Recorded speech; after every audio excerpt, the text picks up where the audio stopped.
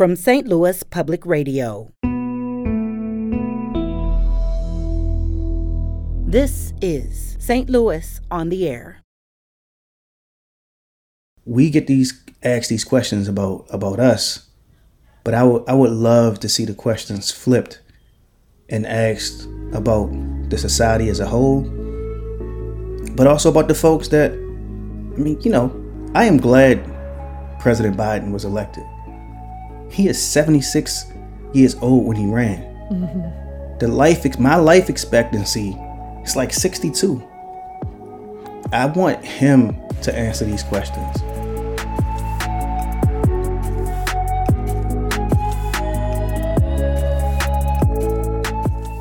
I'm Sarah Fenske.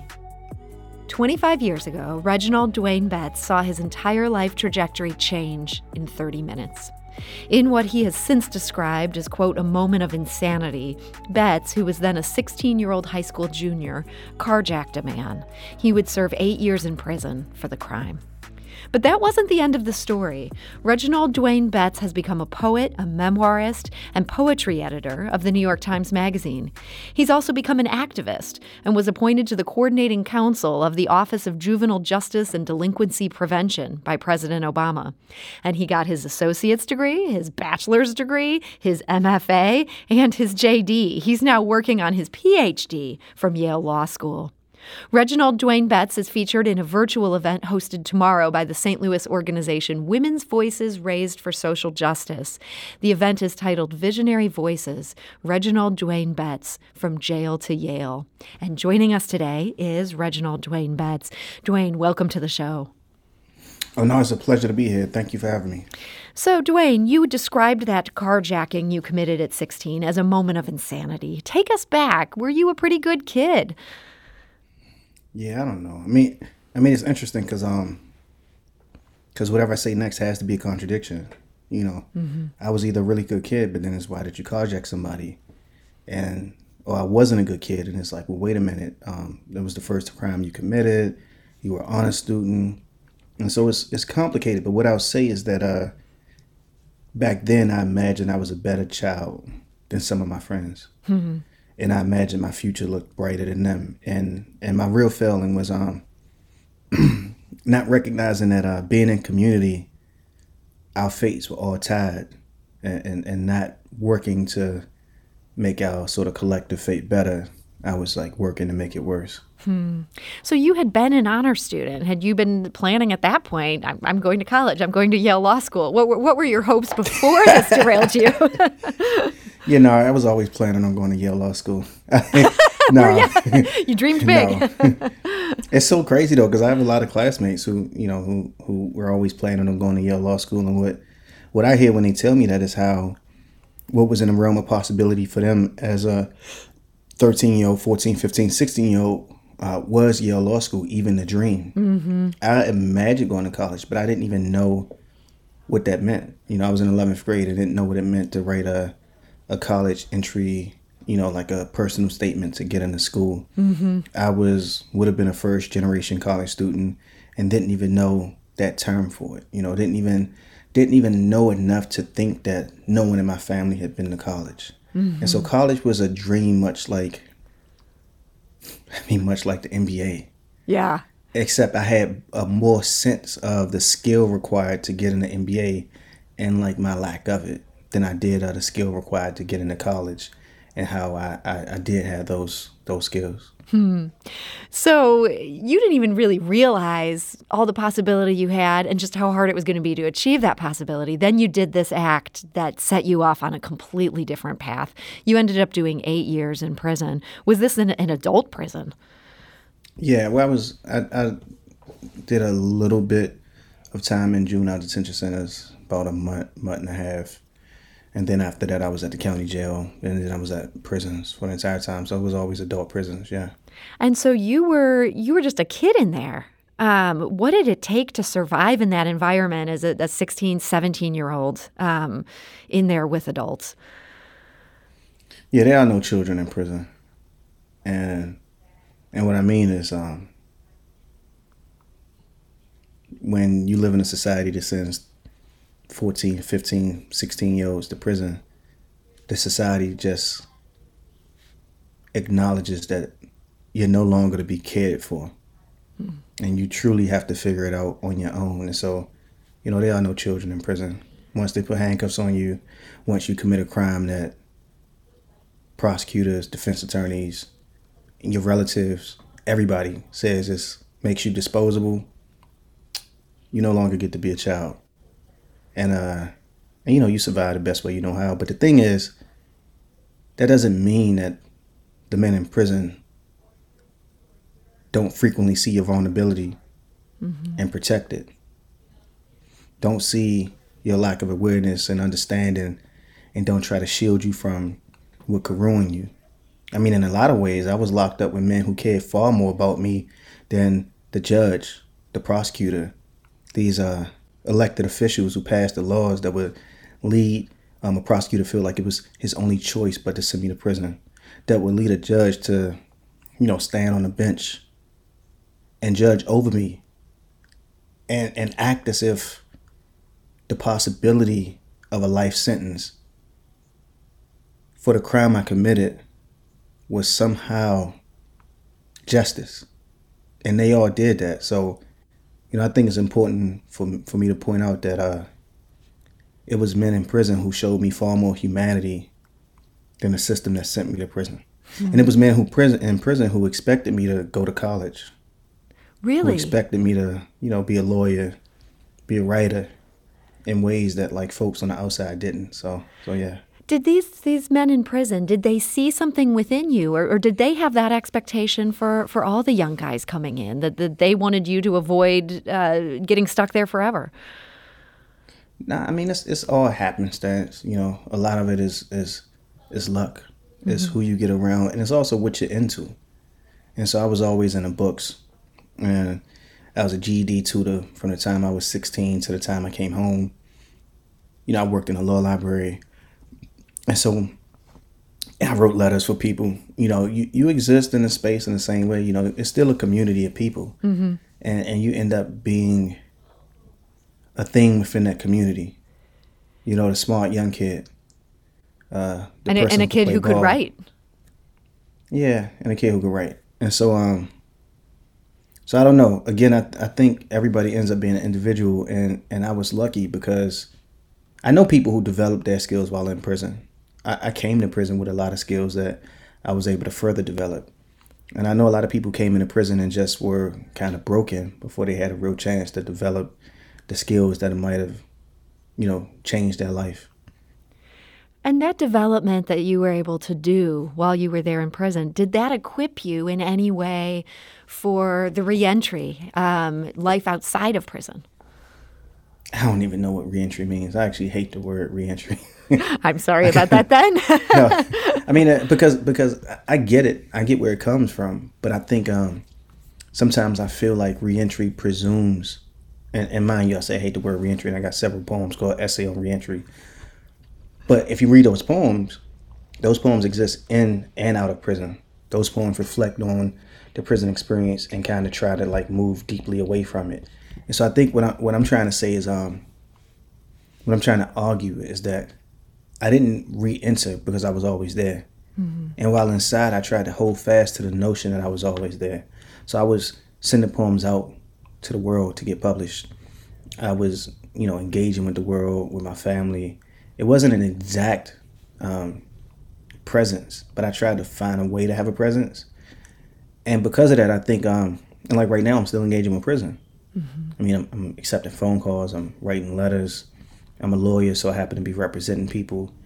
But I'm still engaging with the institution of prison. And so, I don't know, it's challenging to answer that question because I think the way that we fail is that we imagine people inside as being a world apart.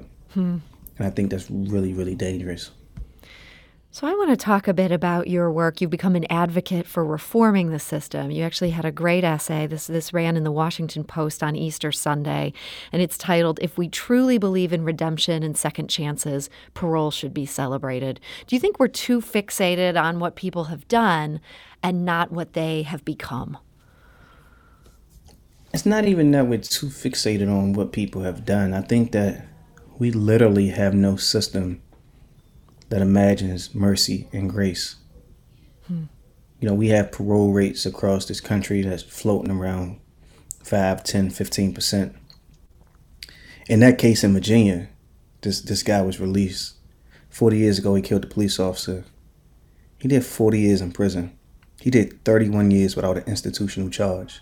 He had people who worked in the prison saying that he was the most peaceful person they had ever seen. When he got released, if you read the articles that were criticizing the Virginia Parole Board for releasing him, none of those articles said that this person didn't deserve release based on these factors. None of those articles tried to assess who this person was. The articles just said, vis-a-vis him having killed the police officer, he should die in prison. Chauvin got convicted yesterday. He's going to do less time than I did for robbery. You know, it's like, it's not that we live in a country that's too punitive. It's that we live in a country that's too punitive when certain people commit crimes. Let's talk about Derek Chauvin. You tweeted this morning. The quote, "I woke up to a lot of blanket statements about the Chauvin verdict equaling accountability because prison will follow. Prison is punishment and Chauvin needs to do a bid. I won't call that accountability because we know accountability is necessary and next you'll say prison is." What do you mean by that? Yeah, I mean, I think that we talk about holding people accountable for how they harm community. And we have a hard time really grasping what that means. And I think that comes in large part out of the restorative justice movement, where they think about accountability as acknowledging the harm, acknowledging who is responsible for the harm, and acknowledging what needs to happen and doing what needs to happen to repair that harm. My friends like Sujatha Baliga and Danielle Sered, who work on restorative justice, that's how I understand them articulating accountability. This is not what you get from prison by and large. And it's certainly not what you get just fundamentally based on a guilty verdict. And so if you say what happened yesterday was accountability, you're suggesting that accountability is a guilty verdict, which you know leads to prison. And then it sounds like accountability is prison. And I fundamentally disagree. You have a lot of guilty verdicts that lead to prison that shouldn't lead to prison. You have a lot of guilty verdicts that's suspect.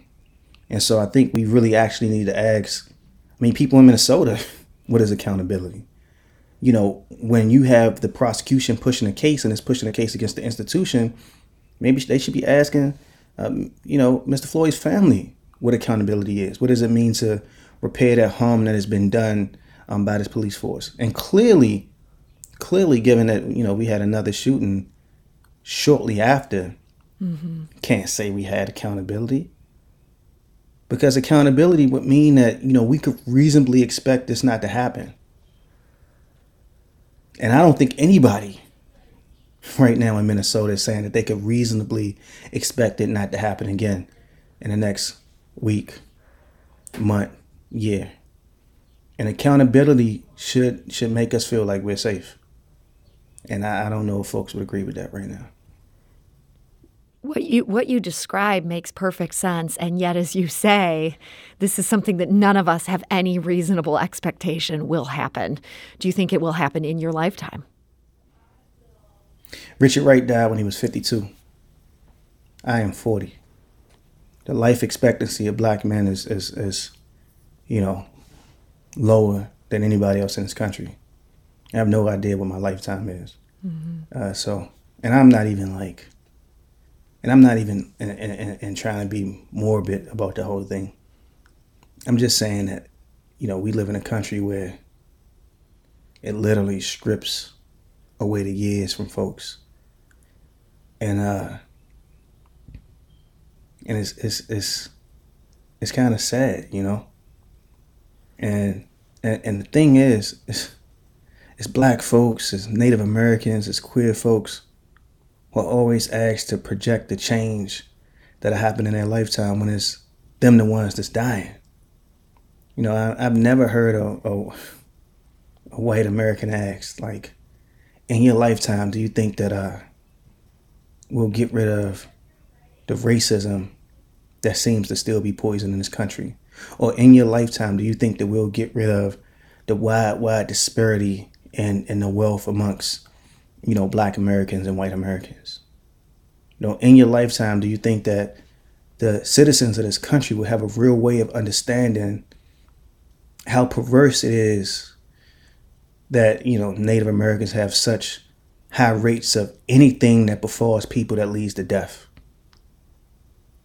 We get asked these questions about us, but I would love to see the questions flipped and asked about the society as a whole, but also about the folks that, I am glad President Biden was elected.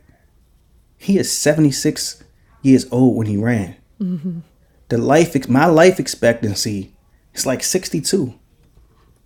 I want him to answer these questions. Our guest today is Reginald Dwayne Betts. He is the guest of honor at an event hosted tomorrow by the St. Louis organization Women's Voices Raised for Social Justice. The event is called Visionary Voices, Reginald Dwayne Betts from Jail to Yale. We have a bunch of information about that on our website if you're interested in joining. You do have to register, but it's free to do. That's at stlpr.org.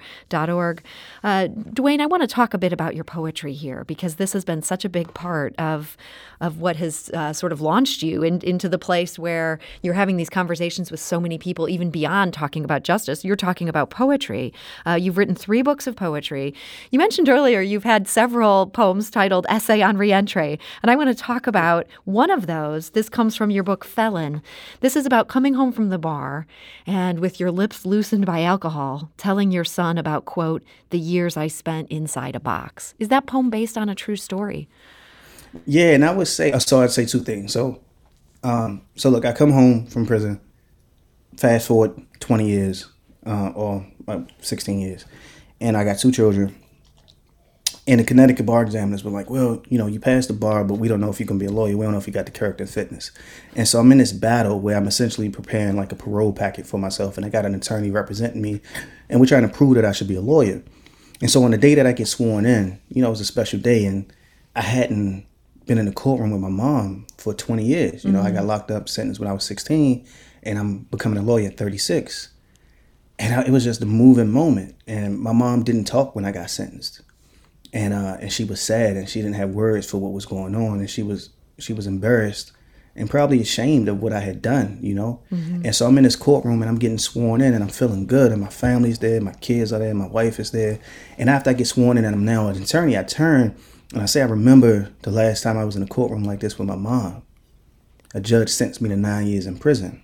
And I forgot. I didn't forget. I was just in the moment. But my 5-year-old didn't know. My 9-year-old knew, but my 5-year-old didn't. And so the poem is reflecting on what it meant for me to come home that night and tell him. But I should read the poem if you don't mind. Sure, I would love that. So Essay on Reentry. At 2 a.m., without enough spirit spilling into my liver to know enough to call my tongue to silence, my youngest learned of the why of the years I spent inside a box. A spell, a kind of incantation I was under, not whiskey, but history. As a teenager, I robbed a man. I'd tell him months before he would drop bucket after bucket on opposing players, the entire bedraggled bunch, 5 and 6, and he leaping as if every layup erases something. That's how I saw it. My screaming, coaching, sweating presence, recompense for the pen. My father has never seen me play ball as part of this. My oldest son knew, brought into this truth by a stranger. Tell me we aren't running towards failure is what I want to ask my boys. But it is 2 a.m. The oldest has gone off to dream in the comfort of his room. The youngest, despite him seeming more lucid than me, is just reflecting cartoons back from his eyes. So when he tells me, Daddy, it's okay, I know what's happening is some straggling angel lost from his pack finding a way to fulfill his duty. Lending words to this kid who crawls into my arms, wanting more than stories of my past, the sleep that he fought while I held court at a bar with men who knew that when the drinking was over, the drinking wouldn't make the stories we brought home any easier to tell. It's such a powerful poem. And I want to say, I love the poetry column you edit for the New York Times, because so many of those poems hit me the same way. It feels like you're almost on this one-man quest to take poetry from being flowery and vague to being something that's so urgent and so grounded in real life. What to you makes a poem that's worth reading, that's worth writing? I think it's what you said. I think we had this notion that we could only communicate with each other and empathize with each other if we had shared experience. But I think a poem that's worth reading is one that makes you hear something and an experience that feels completely foreign and yet feels close to your heart. Like in that poem, all of us who have children have had to tell our children something that we struggle with. And I think that's why people relate to that poem. And so I try to find poems that hit me. And I try to find poems that hit me in ways that are unexpected, hit me in ways that don't suggest my biography, and don't even suggest my interest in the biography of the narrative or the lyric that I'm reading. I want to read a poem and immediately want to weep or hug somebody or shout for joy or laugh.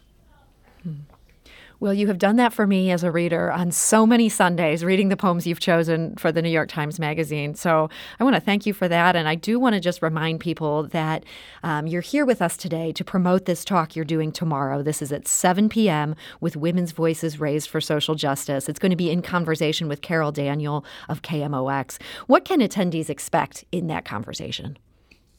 I try to be candid, and I try to say something that I didn't plan on saying. I think everything I've said in this conversation, I had no plan for it. But I think you can expect to hear me say some things about myself, to hear me say some things about the world. And I hope I get to say some things about why literature is so meaningful and transformative, and why, despite the sadness and frustration that I feel today, I also feel hopeful. And I feel hopeful because I take solace in how many of us care about what tomorrow looks like. And I think that wasn't always the public case. So you could expect me to riff on all of those things. Well, Reginald Dwayne Betts, I want to thank you so much for joining us today. It was my pleasure. Thanks for having me. St. Louis on the Air is a production of St. Louis Public Radio. Understanding starts here.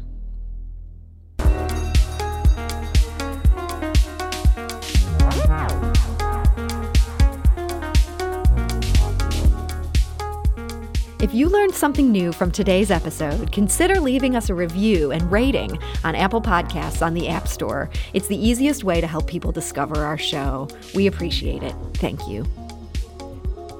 St. Louis Public Radio is a member-supported service of the University of Missouri St. Louis.